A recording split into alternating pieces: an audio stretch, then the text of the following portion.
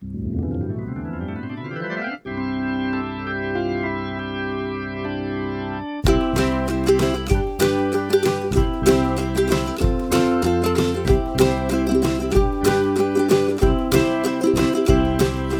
meet me at the Museo with Alan and Daniel. We'll talk about the Cardinals all night long. Everyone come gather round, listen to your favorite sound. We'll talk about the Cardinals all night long. We'll talk the games and all the rest, about the team that we love best. We'll talk about the Cardinals all night long. We're gonna talk about the Cardinals all night long.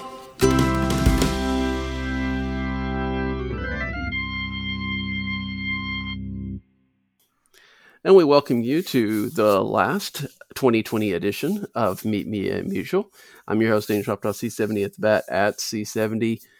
On the Twitters with me, always Alan Medlock from Red Dirt Redbird, A Medlock1 on Twitter. But joining us also today is Jason Hill from Viva Alberto's. You'll find him at JP_cards on Twitter. Jason, glad to have you today. Great to be here, guys. It's nice to finally get in here, and it's been a long time since Alan and I have graced the airwaves, if you want to put it that way. Most people wouldn't, but it's nice to get in here at the last of 2020 and maybe take a little bit of a look back at the year, and then look at what's going on right now. And Alan, if we want to look at what's going on right now, it's kind of really easy. There's nothing going on right now. The Cardinals have been very quiet. But at least they're not trading people away like most of the rest of Central. Is that the only positive we can take out of this? Yeah, I think so. It's, we would probably have forgotten about baseball and kind of focused more on what we were going to eat for New Year's and all that if it wasn't for AJ Preller, lighting some fires and, in Rizzo and Washington. I mean, think about it. Josh Bell moves out of the Central, is a big bat, didn't have the year that he wanted to. And man, he's second page news now, compared to what's going on in San Diego. So I like the baseball talk. It's of course, and we talk about it all the time on here, but yeah, I was glad that something started it. And these are usually unofficially kind of a 2-week break for baseball that they're just not adhering to this year. They're kind of moving, and it makes you long for a Cardinals move as a Cardinals fan, but I'm not super optimistic that will happen anytime soon. Yeah, Jason, we've looked at things like the last few years. The Cardinals have been quiet anyway. We knew this offseason was going to be frigid for many people, and except for those few teams like Alan was talking about, it seems to have been. Do we see the Cardinals actually take advantage of this at some point in time, or are we just going to probably ride this into like February and get some non-roster invitees to spring training and call it a day?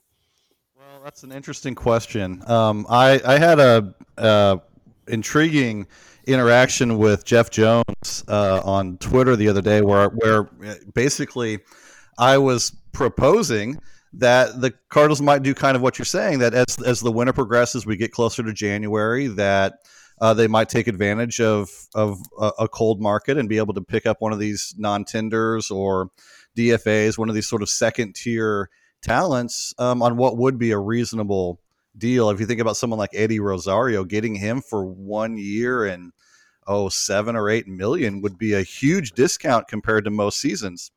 And I'll tell you what, Jeff just absolutely shot me down and was like, do not expect this. This is not going to happen.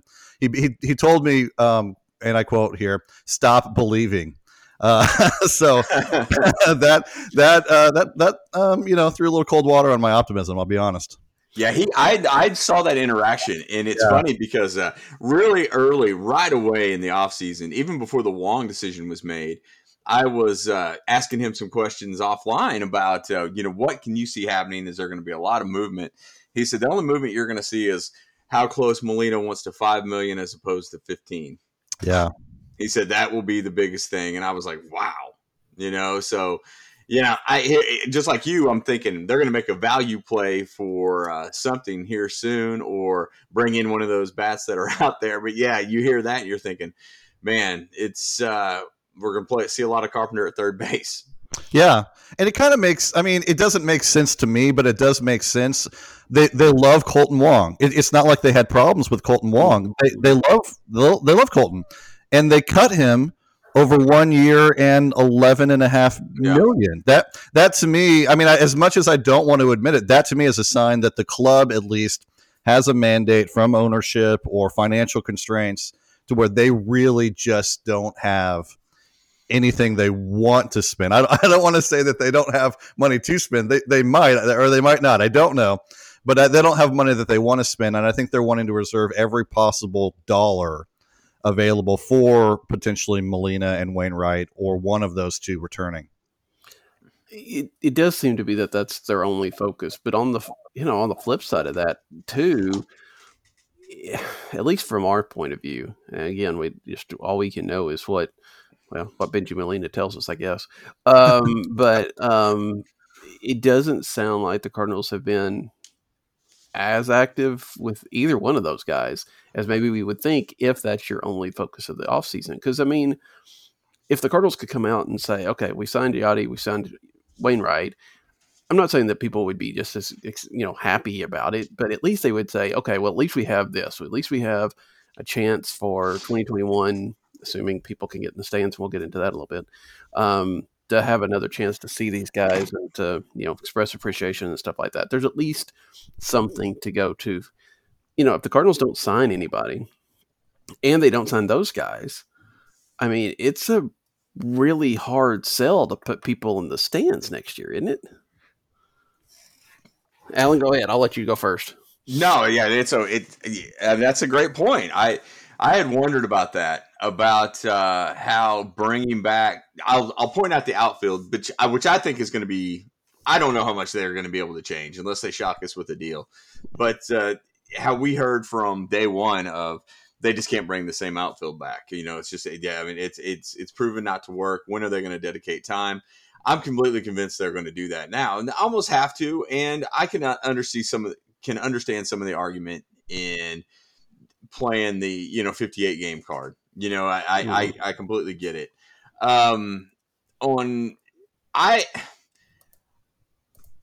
It's tough. It is tough to justify the season ticket sales when it doesn't look like the team's improving, and they're going to have a pretty hard sales job to do that if they don't make any moves at all. I mean, I would think to where I kind of felt like Jeff was saying it's Molina, Wainwright, or nothing. I don't know if I believe that. I would think there would be some kind of upgrade, and it's probably going to be on the non-roster heap.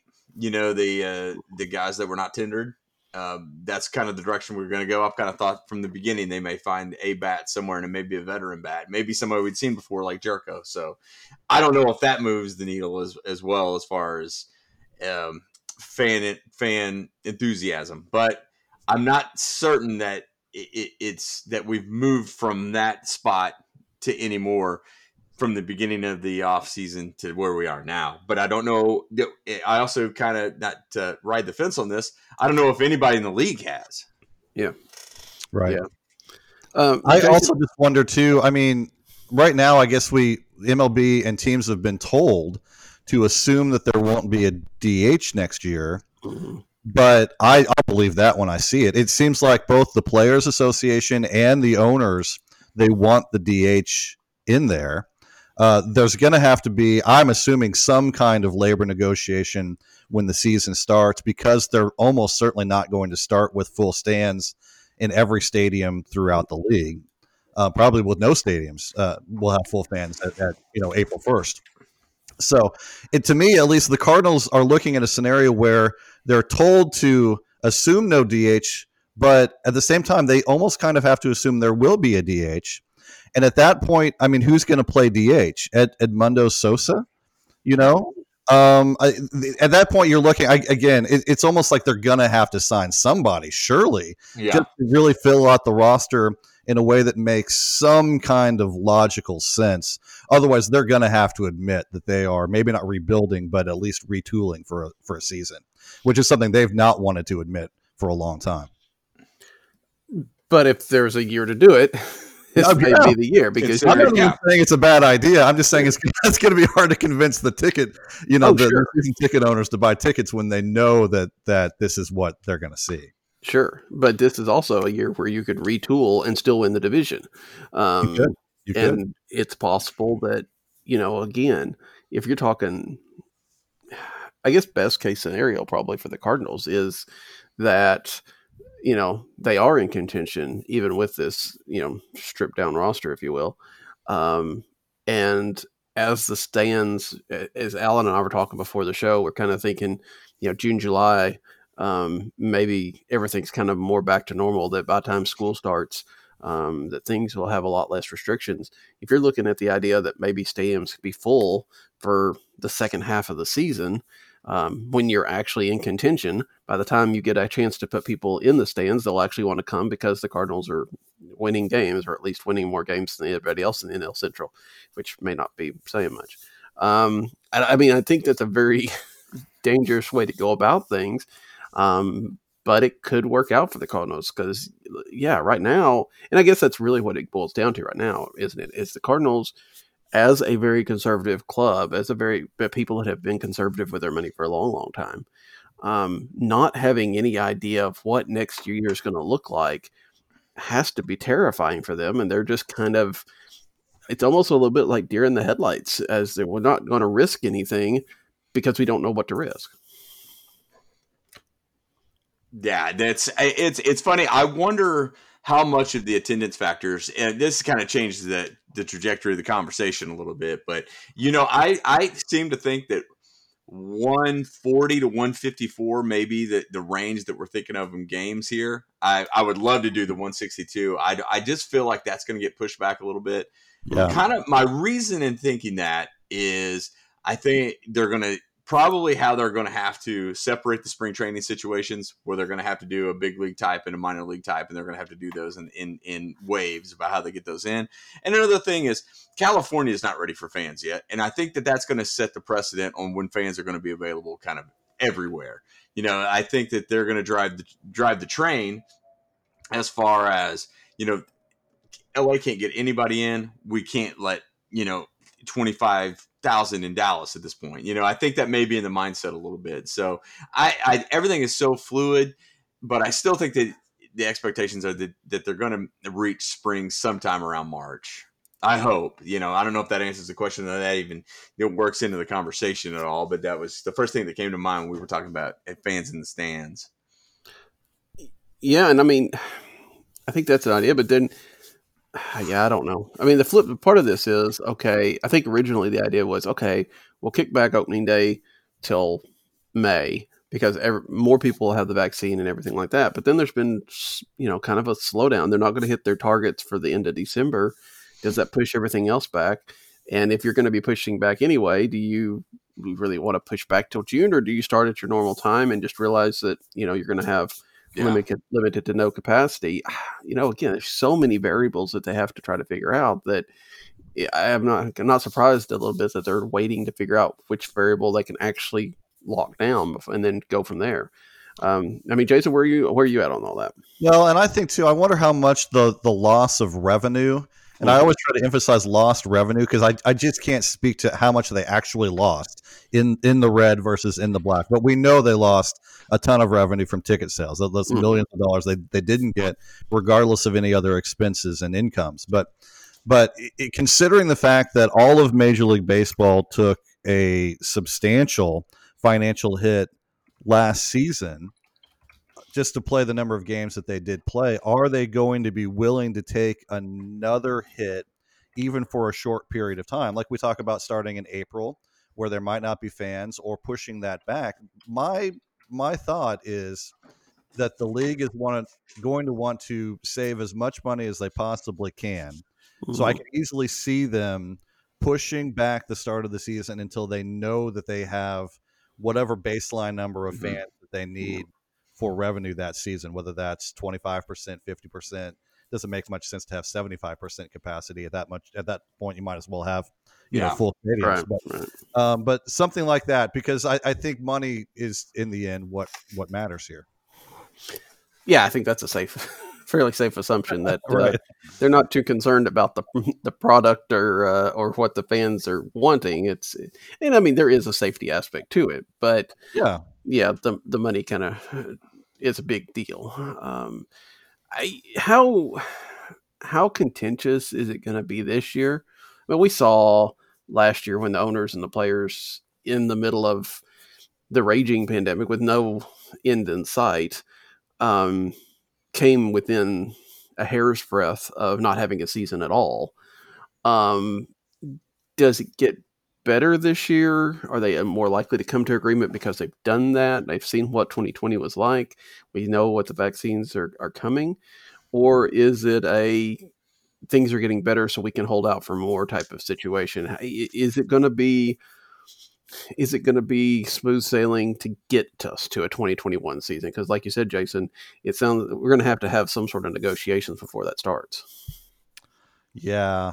I think both sides are lining up to sort of stake out their territory for the coming CBA agreement.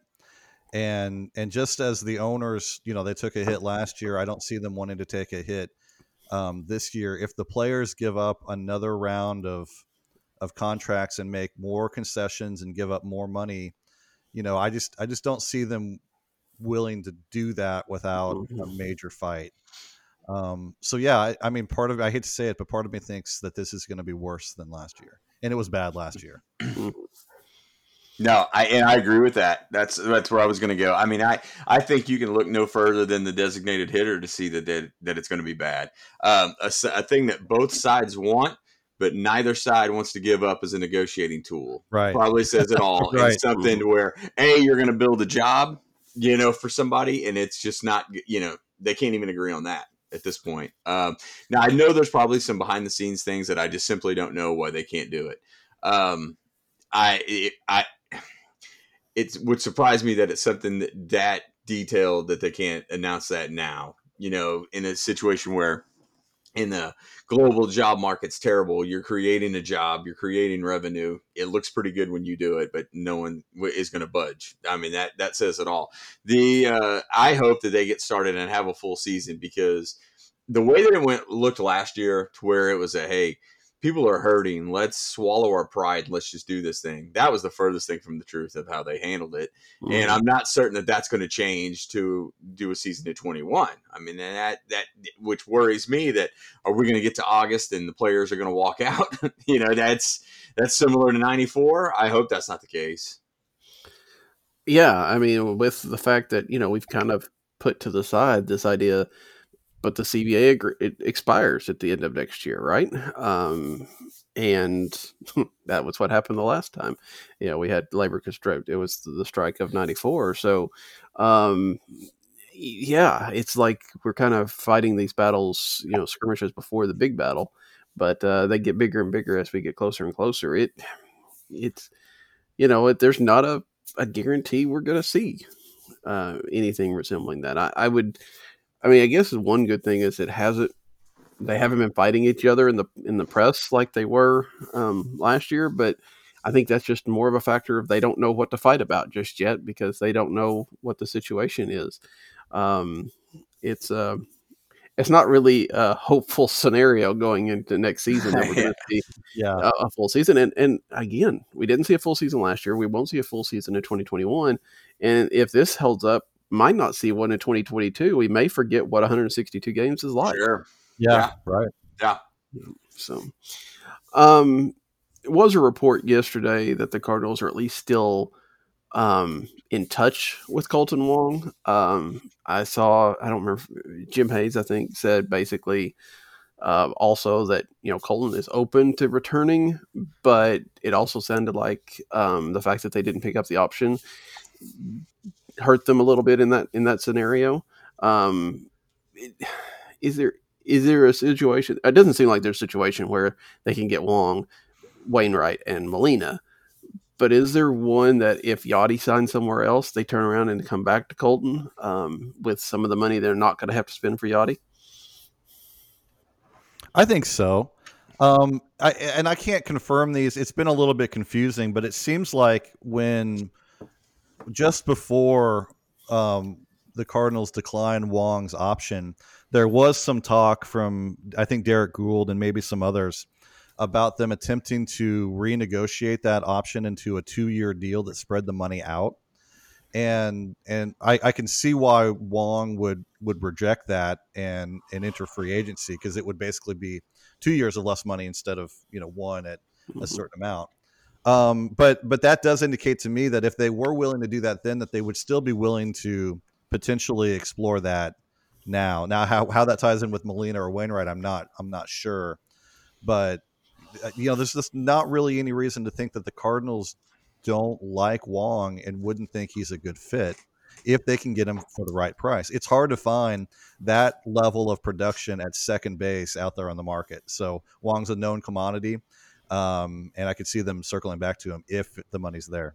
Yeah, especially how they've built the organization on pitching and defense. I mean, they're gonna. I would say they were probably the favorites in the division before the Cubs moves. So it didn't change my opinion at all, but just because they had shown that they can develop pitching, and they're gonna pitch. You pitch, you win, and you're going to be in the middle of it.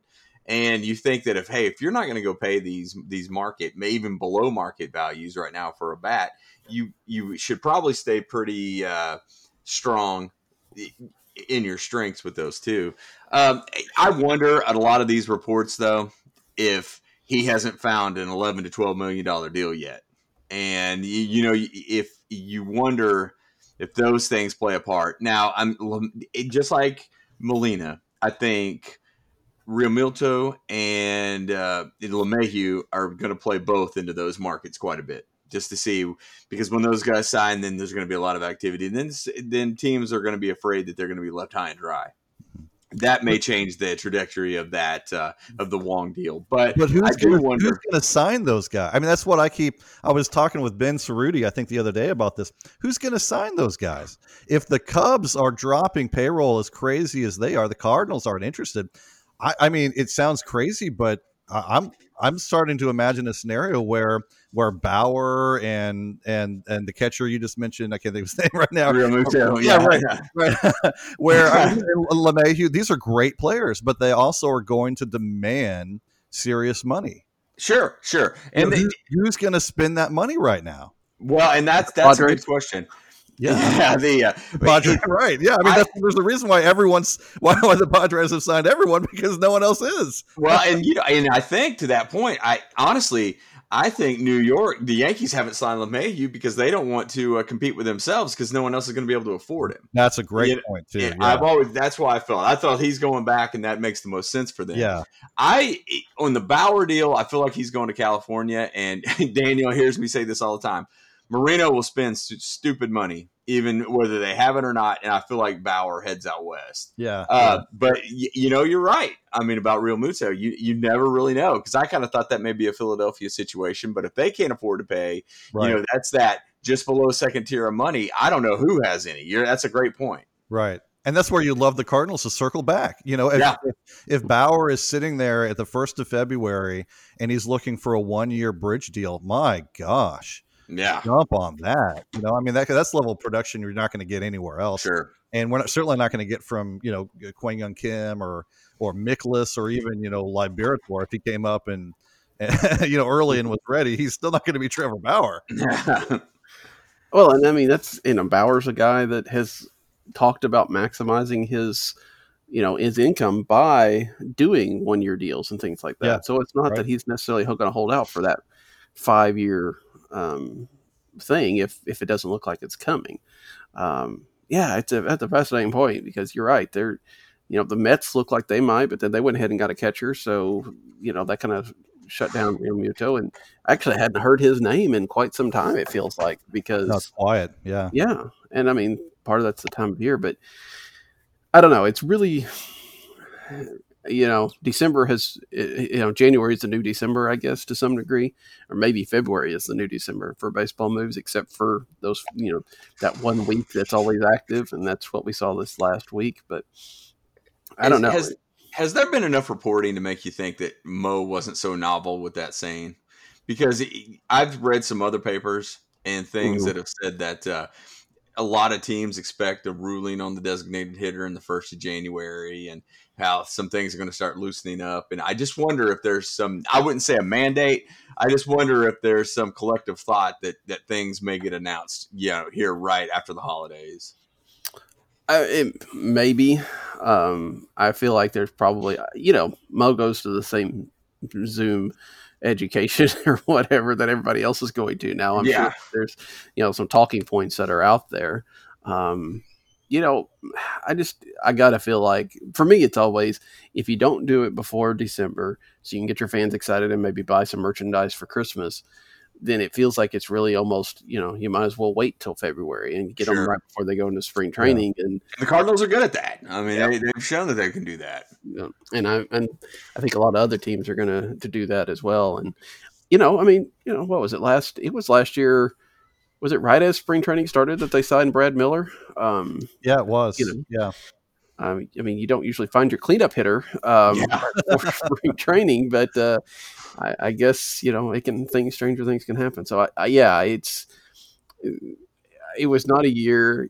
Honestly, we talk a lot about the Cubs manipulating Chris Bryant's service time, and it's very ironic to see them. That extra year they bought of Chris Bryant, they're using it to sell off, and it really doesn't matter. And they probably wish they hadn't, so he would have been a free agent. Yeah, but for him, it worked out because he wouldn't. I mean, you would not want to be a free agent in this market. You'd much rather be a free agent next year. So I think to some degree, the Cubs shot themselves in the foot, and it worked out for Chris Bryant. Yeah, you know what? Yeah, I was thinking about this whenever we were just through the news and everything that was breaking down this week. I honestly, up until the non-tender day, kind of felt like Bryant was a strong candidate and was under strong consideration, and the Cubs didn't do it to save face on that one. But you do wonder. I mean, I kind of link the Bryant situation up to kind of an Arenado deal. I don't see any world right now where Arenado can opt out and feel like he's going to get that type of money. No, and it's just it just completely changes the way that you look at those two players. You could even throw Lindor in that. They're not going to get the return on those guys just because. I mean, you see what Darvish brought back, and that was essentially a cash dump. The Cubs are in a tough spot for picking up that 18 because they're not going to move it for anything substantial. So, and that may not be their plan after looking at the Darvish deal, but I don't know. I thought, you know what? I know that it may have been a situation if you're going to move those pieces to might as well not pick up that. It's going to be his 10 to him a contract is going to be between 18 and 20. They could have avoided that altogether, but you look pretty bad in that situation. Yeah, well, teams look pretty bad all the way around. It seems like I don't think they care anymore. Yeah, no. That's why it kind of surprises me that they did bring him back. Yeah, especially what they've done now. It is kind of fair to question what their thought process is if they're trading Darvish and keeping Bryant. I mean, maybe there's a baseline of finances they're trying to get to, or maybe they just wanted to make sure they got something in return from Bryant. And he could still be on the trade, or they could move and trade other, like Contreras has been mentioned as a possible trade candidate. They might just shift money around to try to keep Bryant in house, but it kind of seems to me like they would keep their ace pitcher and their catcher, rather than Bryant. But who knows what the Cubs are actually doing? Yeah, it's funny.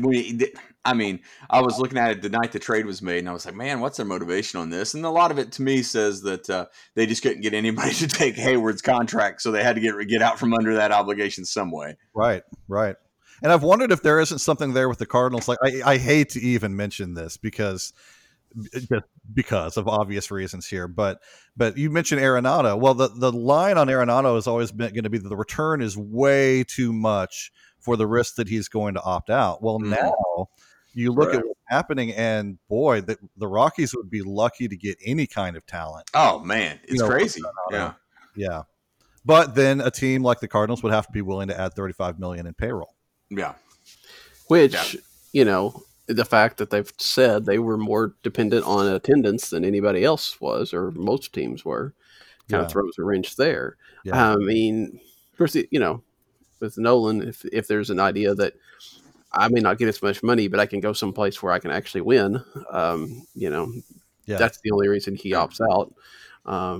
because I mean it's not like when you look at what the Dodgers and the Padres are doing, you can't expect the Rockies to win in the next 5 years, probably, right? So if he wants to win, and he's always expressed that, maybe he opts out anyway. But if you trade him to someplace like St. Louis, then he probably doesn't because he gets this money and he gets to. Yeah, not to be a thorn in everybody's side on this, I just can't, even in the best of times, see the Cardinals paying anybody 30 a year. I just can't see it. I don't know. Maybe they're where they are because of that. I don't know. Even in the best of times, I can't see it. And even if things change in 10 to 15 years, it would shock me. Yeah. And that's including Flaherty when it comes time. Yeah, I agree with you. First, let me just say, first of all, I completely agree with you. But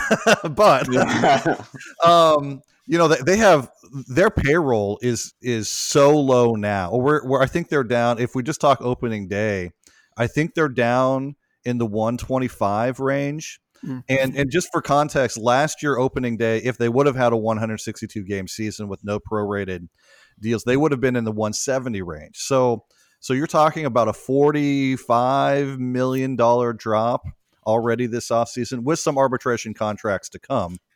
But that's not a lot of money added in that. And then it drops pretty substantially again going into next year. And I haven't looked as much in next year, but right now I think they're at right around $100 million in guaranteed payroll for next year. And so if stands or fans are in the stands and things are somewhat back to normal, you are looking at a club that could add, as much as $70 or $80 million in payroll and potentially move some other contracts around. So at that point, Arenado, he kind of fits. But again, like you said, I agree that it's just not likely that they're going to add that much in one player, especially one player who is aging. Yeah. And it's funny. A lot of that comes from, I should probably let this go. But the reaction that DeWitt gave, I can't remember who it was when they asked about paying Albert $30 a year, and he scoffed at it immediately.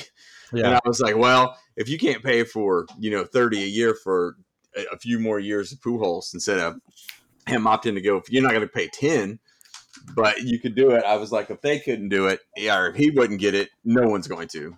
What's Goldschmidt at right now? Is he at 25? I think he's 25. 26. Yeah. Yeah. Pull up that, pull up roster resource over at Fangraphs. And I don't know which is more valuable. Let's look at the luxury tax one because that's probably the one that they look at the most anyway. And yeah, for 2021, it's at 146.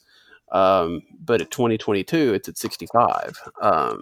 There's a lot coming off with Dexter Fowler, with most likely Matt Carpenter. There's a lot of money that's coming out there. So,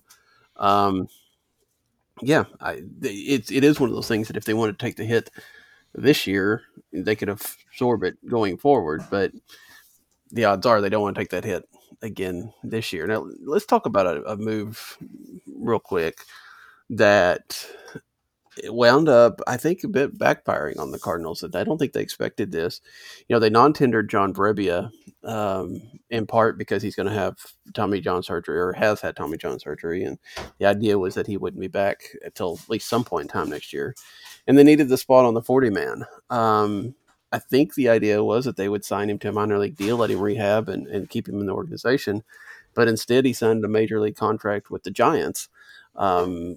And it sounds like he might be back June-ish or so. It's not a big deal because the Cardinals have a lot of arms, but it's still, man, that just feels like a situation that didn't work out the way they wanted it to. I mean, Jason, does that make sense? Yeah, I think it was a risk they were willing to take because of their young arms. I like Brebbia a lot as a pitcher. I like him even more as a person. He's a character. He was a fun Cardinal. But I'll be honest. I'll be really surprised if someone like Cody Whitley or Seth Elledge can't fill that spot. And they really do need the roster space. I say that They do need the roster space if they are going to make an acquisition or two, which we hope they do, and they need to. If they don't do that, then yeah, they should have kept Brebbia, because at worst case scenario, you have one of the most reliable relievers on the club in-house for another season, and you're going to need reliable players, because there's going to be a lot of question marks almost everywhere throughout the team. Yeah, and it was a guy that would have been, cheap as well. Cheap. Yeah. Which right. is, a selling point. Yeah, I was really very surprised to see him go to the Giants. Alan, what about you? It was surprising. I thought the same thing. I was like, well, they were kind of banking on that, and I felt like that was the guy they were bringing back. But for the point that Jason made, it's not like they're not going to have sufficient arms out there, but they're going to need reliable, because none of these starters are going to crank back up to 200 innings. I mean, it's going to be crazy, and you're going to see a lot of 6-man type rotation roll through. I think you're going to see a lot of pitching that was similar this year, that was similar to the 7-inning doubleheaders last year, where you're going to see a lot of spot starts. You're going to see a lot of the opener types and things like that. And, Brebbia would have been huge in that situation, because you could rely on that. Yeah. And I didn't think there was really much question that they weren't going to bring Gant back. He was kind of in that borderline non-tender, where if Gant would have gotten non-tendered, it would have been a real bad sign that the Cardinals were in serious financial trouble. Yeah. He didn't. He got tendered, and they went ahead and signed him too. So his arbitration is done. I can't remember the amount, but it was a reasonable amount. 1.3, a little bit more than what MLB trade rumors projected Gant would get. So that to me was a little bit of an optimistic sign that not only were they willing to pay Gant and bring Gant back, but they were willing to give him more than he was projected to get. So, but yeah, he a guy like Gant who could go $1 million if for this year, which is over his 1.3 from the year before. Yeah. But I think you're looking at someone like Gant can give you multiple innings in the scenario you're talking about, whereas Brebbia he's not really a right-handed specialist, but he wasn't going to go out there and give you an inning and a half or 2 innings. Sure, and in a situation like the 7-inning doubleheaders and extending your starters a little bit more as far as numbers wise, Gant could fit that role pretty easy. Yeah, he could. Yeah, but Alan's always a Gant guy. So, all right. Well, again, we're kind of just in that holding pattern, and hopefully the Cardinals will, at least if that's all they're going to do, sign up Yachty and Wainwright soon, so at least we know what this looks like, as much as we can, and then hopefully things will be better in 21, and we can start looking toward opening day pretty soon. Before we do that, though, let's look a little bit back at 2020. We mentioned it, I think, last show, but it's been a while. The bloggers for 12 or 13 years now have typically done their Cardinal Blogger Awards at the end of the year, but didn't do them this year because I got lazy and didn't get around to organizing it, but also because over the years the blogging group has kind of dwindled a bit, at least for active bloggers. But we're going to go through what normally we would have done with Alan and Jason here. I don't feel like there's going to be a whole lot of controversy on any of these, so we may not hit them very hard, but well, we can create controversy, Daniel. You just give me a chance and we'll do it. Yeah. This is well, we'll see how it goes. If we get too boring, maybe we'll just say, all right, devil's advocate here.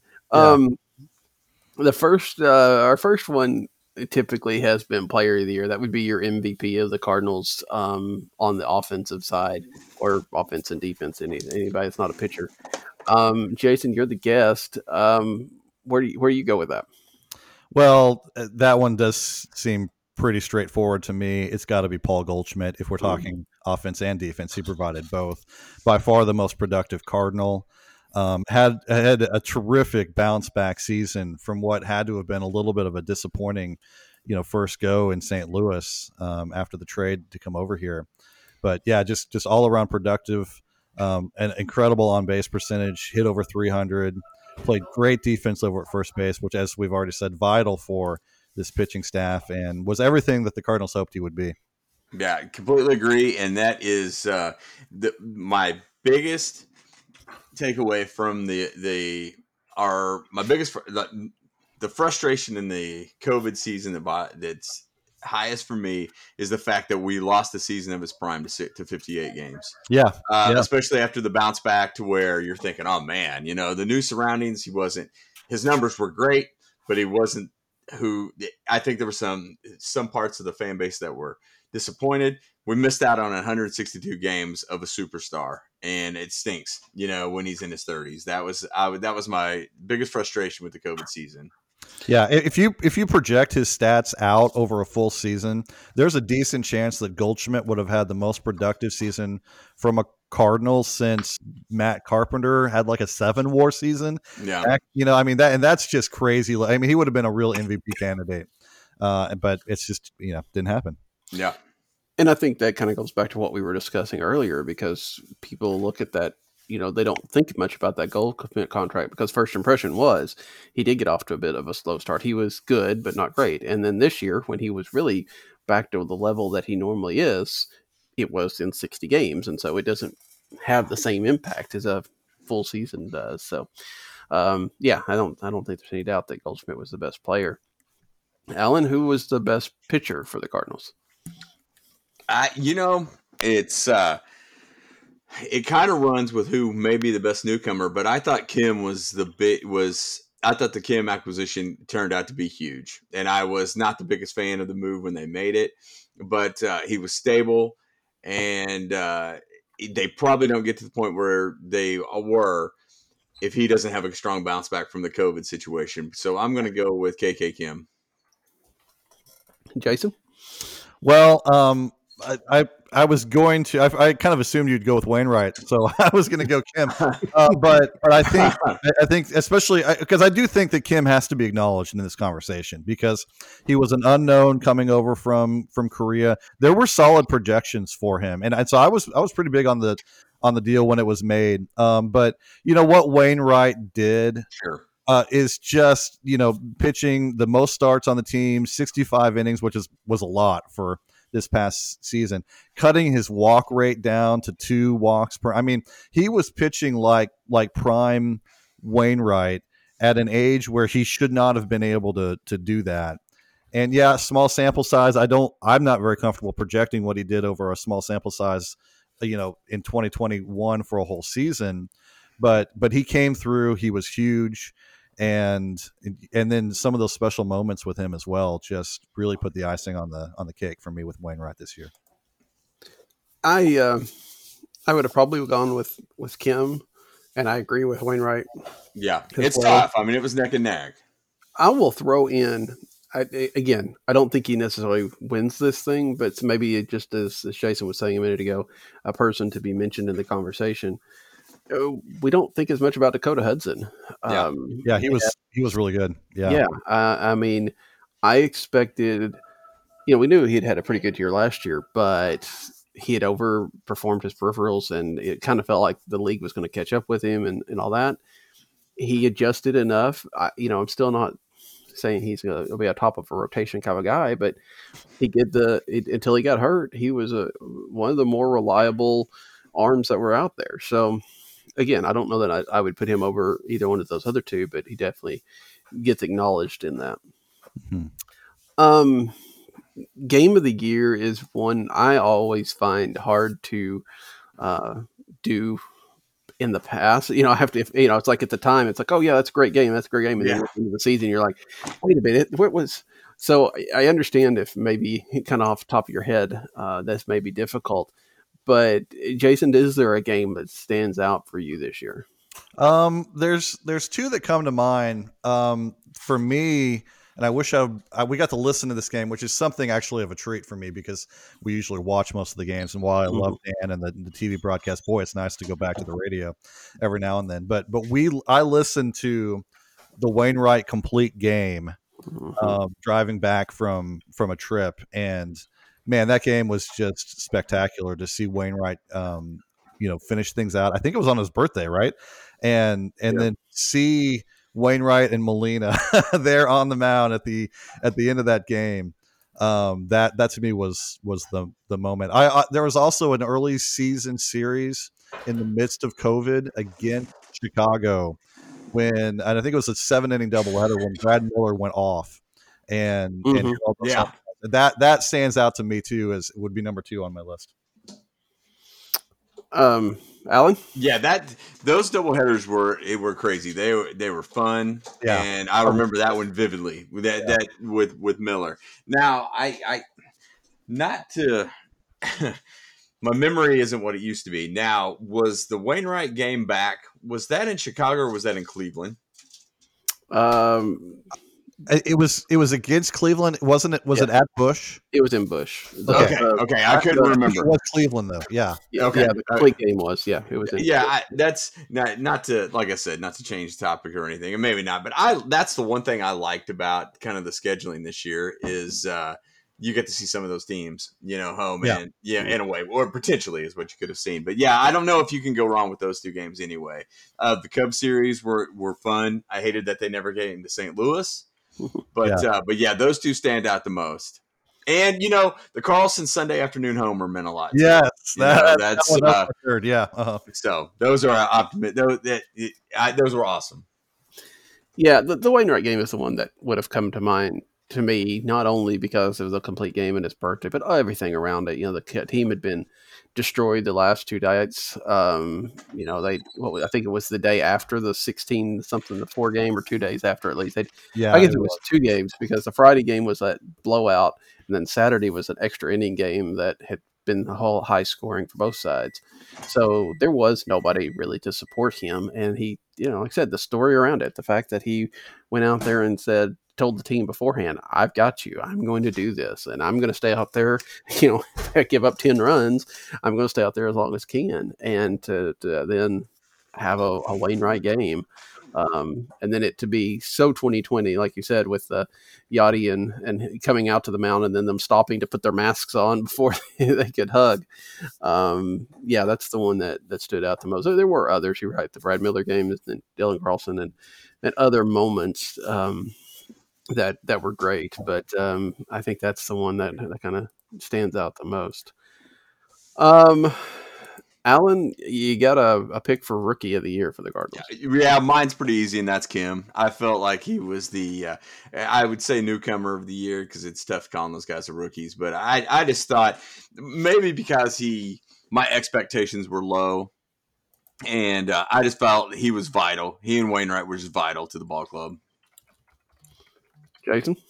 Yeah, Kim, I think it's the right choice there. I think I was really surprised with what I saw out of Johan Oviedo. I had low expectations. Yes. And even though he didn't really perform all that well, somehow he still managed to exceed my expectations, especially in a couple of the outings. He was exposed a little bit, but Oviedo was ended up being an important part of that vital part of the season. And then, I always like to mention Carlson. He had a disappointing season, but I've got an article coming out about him today that kind of digs into what happened. But after he came back, when the league was just throwing him changeup after changeup, and he was a 21-year-old lost, he came back, made the necessary adjustments, shown what a lot of scouts have said about him, this mature, ahead of his years approach at the plate, and then dominated the league for a couple weeks leading into the playoffs. And that, the Cardinals might not have made the playoffs if Carlson hadn't done that. And so Kim's my answer, but a little nod there to those last 2 or 3 weeks of Carlson where he showed the type of prospect ability that he actually is. Yeah, I think both. I'm not going to disagree. I told you we're all going to be on the same page for the most part. I agree. Oviedo always seemed to be the guy that was really, really good for like 4 of his 5 innings. It was just that one inning that always seemed to get him, and it wasn't always the last inning. It was somewhere, could be somewhere in the middle. He made, and that might be what he is too. He just, he just is that kind of player. Yeah.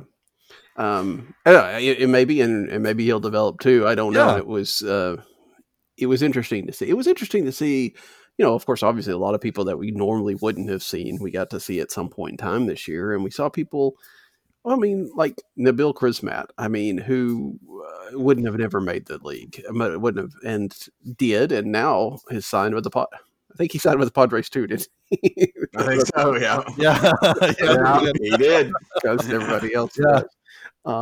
It's just that he's getting another shot at that and showing that he, again, I'm not saying that he's necessarily a regular major leaguer, but he's at least a fringe major leaguer, and that's something, right?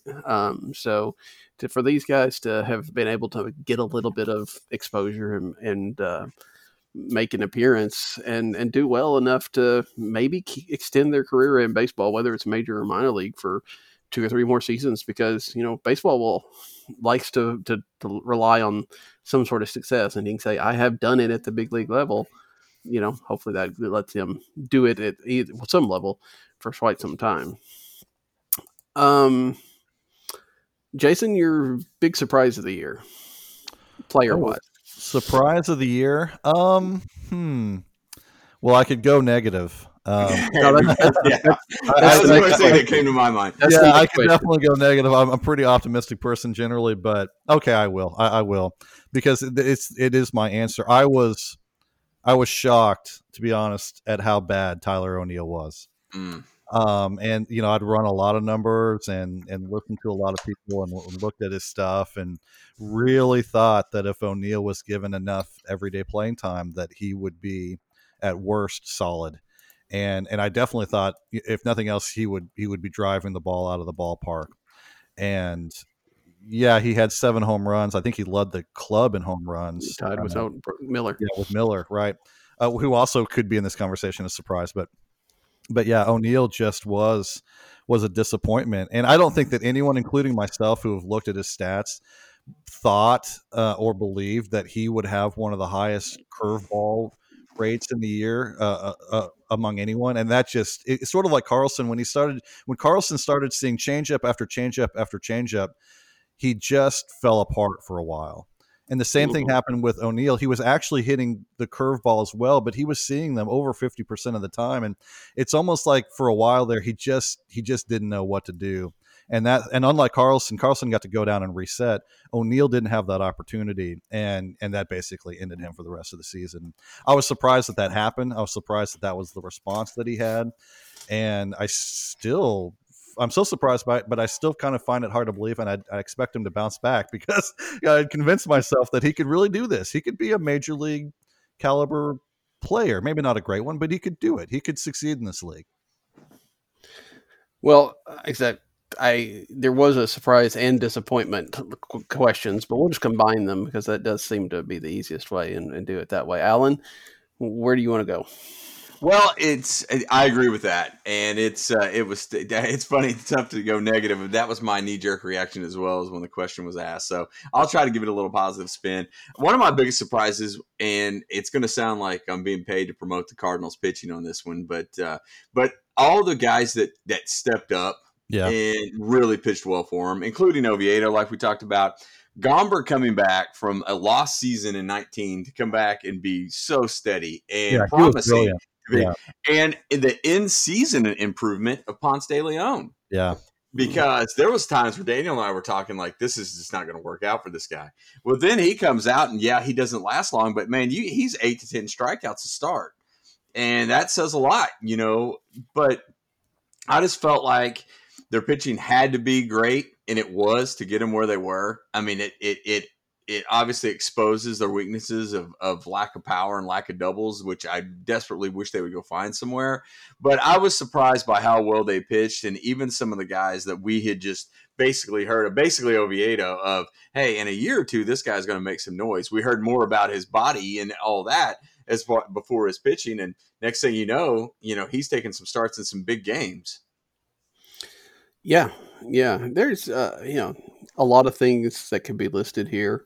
Alex Reyes staying healthy is sadly a surprise, a very pleasant surprise, and to be effective as well. I mean, there's Alex Reyes may not have looked like the Alex Reyes that we thought 4 years ago, but definitely looked like a very good major leaguer. And a lot of different. Brad Miller coming in and, like I said, then turning into your cleanup guy and hitting 7 home runs. But I don't know if there's a bigger surprise than Max Schrock's perfect inning on the mound. I mean, you know, Yeah. we at least we had that for 2020 Yeah, the as Cubs well. got a secret weapon on that. Yeah, they That's did. right. Yeah, he's going to take over for Darvish. Um, we have this acquisition of the year. I guess it really would boil down to, and Jason, if you got a different one, let me know. But I guess it boils down to Kim or Miller, for the most part. And which way would you go on that? Kim, definitely. Yeah. Definitely. Yeah. I mean, one of the things the Cardinals have put a lot of effort into is international scouting. And that's what Mikolas was. It's what Kim was. It's what O was a scout and sign, and those are risky. And they've gotten a lot of production out of doing that. So yeah, I mean, that to me, Kim is not only a credit to his own ability, but to the Cardinals' entire process and overseas scouting. And yeah, it's the front office move of the year. Yeah. It's tough to argue with that. Yeah. Yeah, they've obviously come up with something for overseas, right? Because I mean, that was when we were there last year, Alan. At 19, that they were talking about how excited they were about Miles Michaelis because they knew they had something in Michaelis with the scouting they'd done over when he was overseas. To then follow that up with Kim, just they really feel pretty confident. It feels like in their at least pitching, as we saw that they didn't necessarily they were in the mix for what was his name? Also, The Kim, yeah, shortstop, I think. yeah, the shortstop out of Japan, but they feel like they've got a pretty good comfort level, at least with pitching over out of the Japan and Korean leagues. Yeah, I think so. I'm more of a proponent of the Far East pitching because I feel like you have a year of the book's not out on you, and you have a little bit of slack to succeed. The position players have not performed well over here. I felt like they may have dodged a bullet on that. Yeah, I agree. And it seems like with Kim's contract, for example, Kim came in, he could have been a starter. He could have been a lefty specialist reliever. He could have been a closer, which I thought was an odd move, but and they gave it one try. But with a hitter, it's kind of you don't want to pay someone to be a starter and then they end up being your utility infielder. But that doesn't seem to be the case with there's more range of outcomes for him, and it's a safer gamble. Yeah, true. That's awesome. All right, the last one is most anticipated Cardinal. In the last few years, that's been pretty much dominated by Dylan Carlson, but of course, Dylan Carlson made his debut, so he's no longer anticipated. He's actually here. So, Alan, who out of the people that have not made their Cardinal debut yet are you the most excited about? You know what? The name that keeps coming to mind on this is Zach Thompson. Just because he's the college pitcher who I think is going to be kind of like Walker and is going to be advanced. And I think he's going to be advanced pretty quickly. I know we hear a lot about Liberatore. I feel like he's probably a year behind. I think we could see Thompson fairly quickly, and I look forward to that. I think that the reason I don't necessarily go Gorman in a situation like this is just because I think the year is going to hurt him so much. To where a guy like Healthy Thompson, after playing collegiate baseball at a great conference, I think that you're going to see him quickly. Yeah, Jason, what do you think? Well, I think I'm glad you mentioned Thompson because I don't feel like Thompson gets the conversation that he deserves. He was ahead of Liberatore.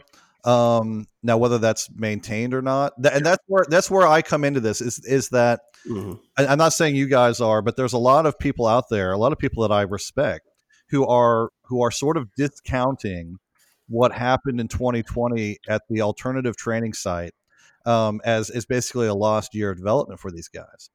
And I look at Gorman and Liberatore falls into the same category. Now, Thompson, as you said, was more advanced coming in, but Gorman already had experience and had half a season at Palm Beach high level A. And 2020 was supposed to be the season where he advanced and got a full season at AA. Mm-hmm. Okay. So instead of doing that, he had 2 full months of spring training, basically, between the actual spring training and then the summer camp, right? And then he spent 3 more months in Springfield. And at every step of that level, the competition that he faced, even though it wasn't necessarily live competition all the time, the competition he faced would have been higher than what he would have seen all season at AA Springfield. Mm-hmm. He was facing Chris Mudd. He was facing Tyler Webb. He was facing Reyes for a while. These are more mature, skilled pitchers. And so if you think about that, in some ways, what Gorman had last year was 4 or 5 months against AAA, or if you want to say 4A quality pitchers. And so a couple months ago, or a couple weeks ago, I guess at this point, when Mozeliak mentioned Liberator and mentioned Gorman as 2 players who had made the most progress over the summer, that to me, plus what they're doing with Carpenter at third base and talking about platoons, that to me signifies that Gorman might be closer than we think.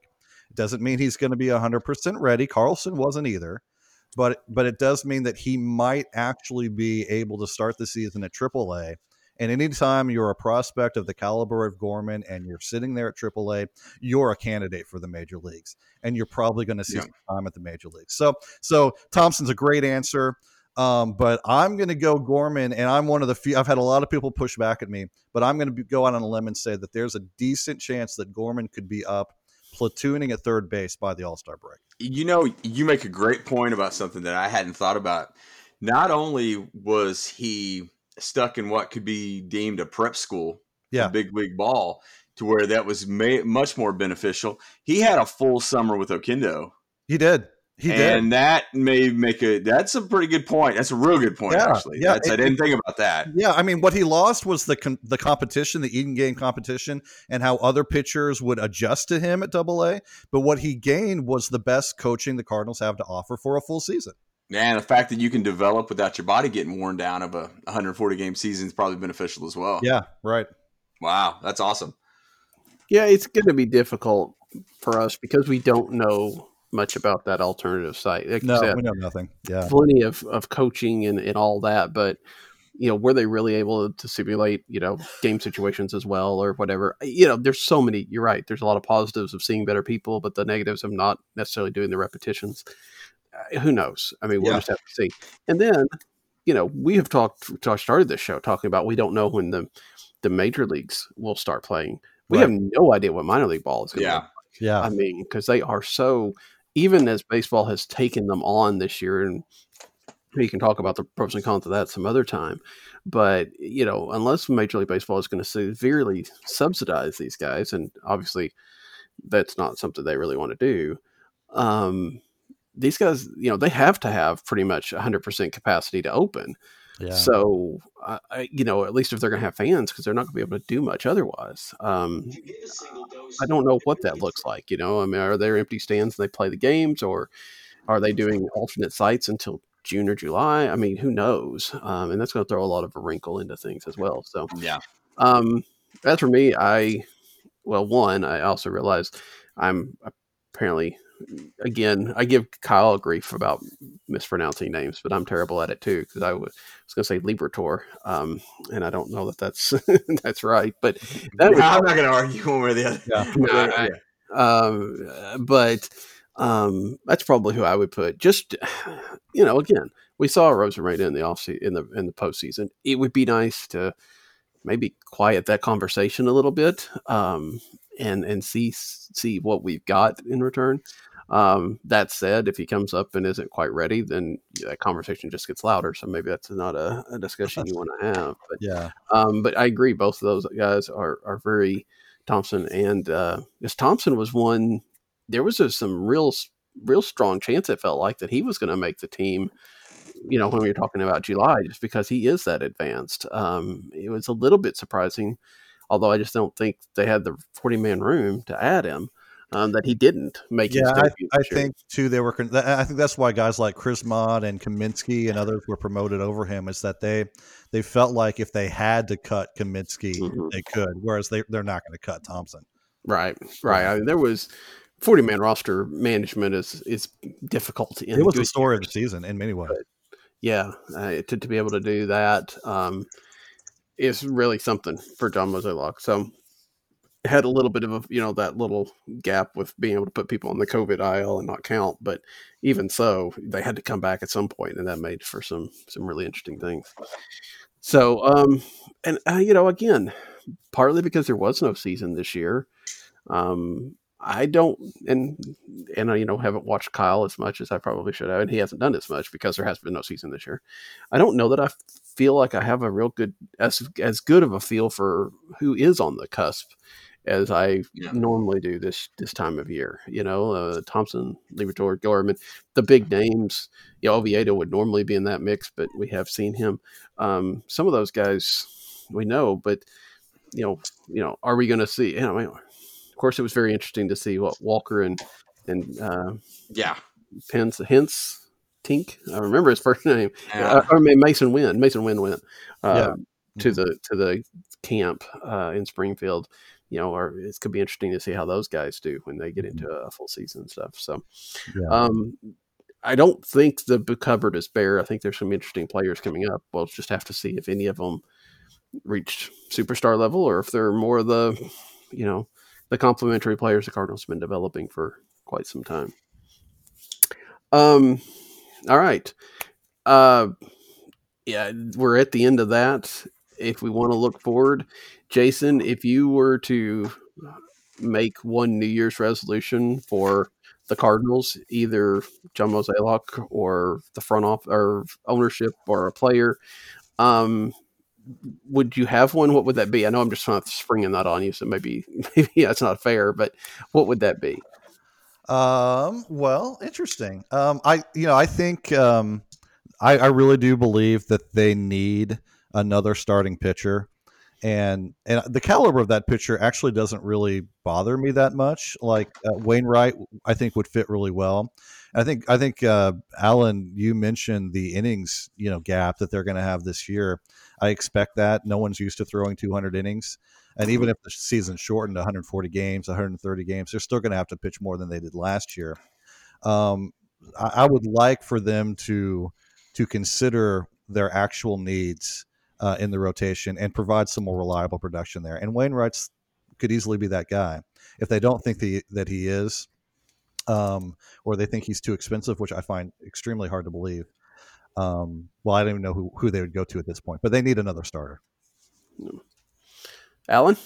I would like to see some finally get over we have a wealth of outfielders that we can try and dedicate their time to someone, whether that be Carlson, Bader, and a fourth outfielder, considering Fowler is at the age that he is, and move some of the other guys.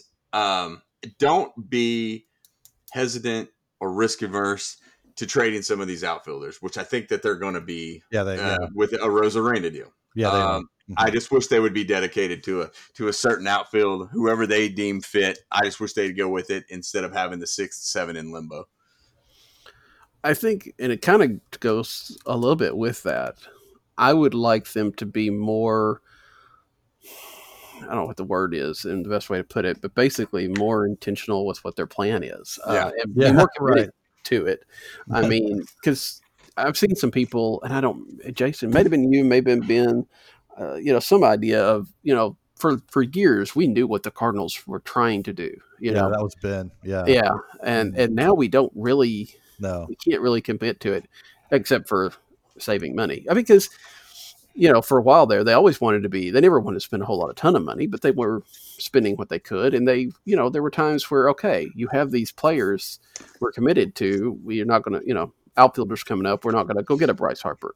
Don't necessarily agree with it, but we can understand what they're doing. But now, again, everything's up in the air for various reasons, but it feels like none of us really have a firm commitment of what the Cardinals want to be. And it'd be nice if they could at least make some moves that would show that plan.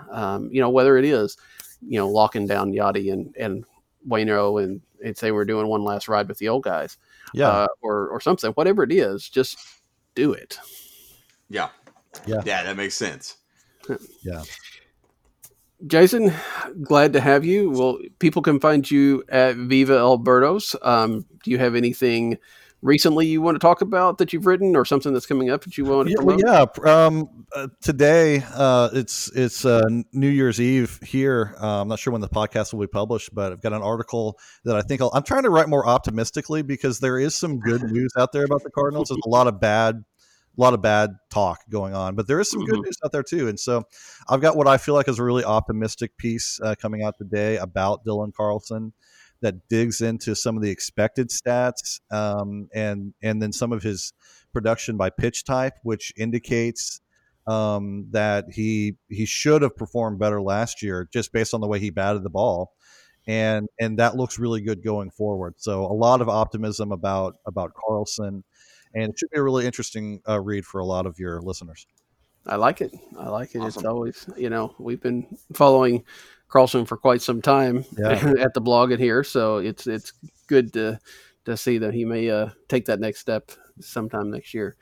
Alan and I'll be with you again in the new year. We've got some people we're going to get and join us, like Jason did today.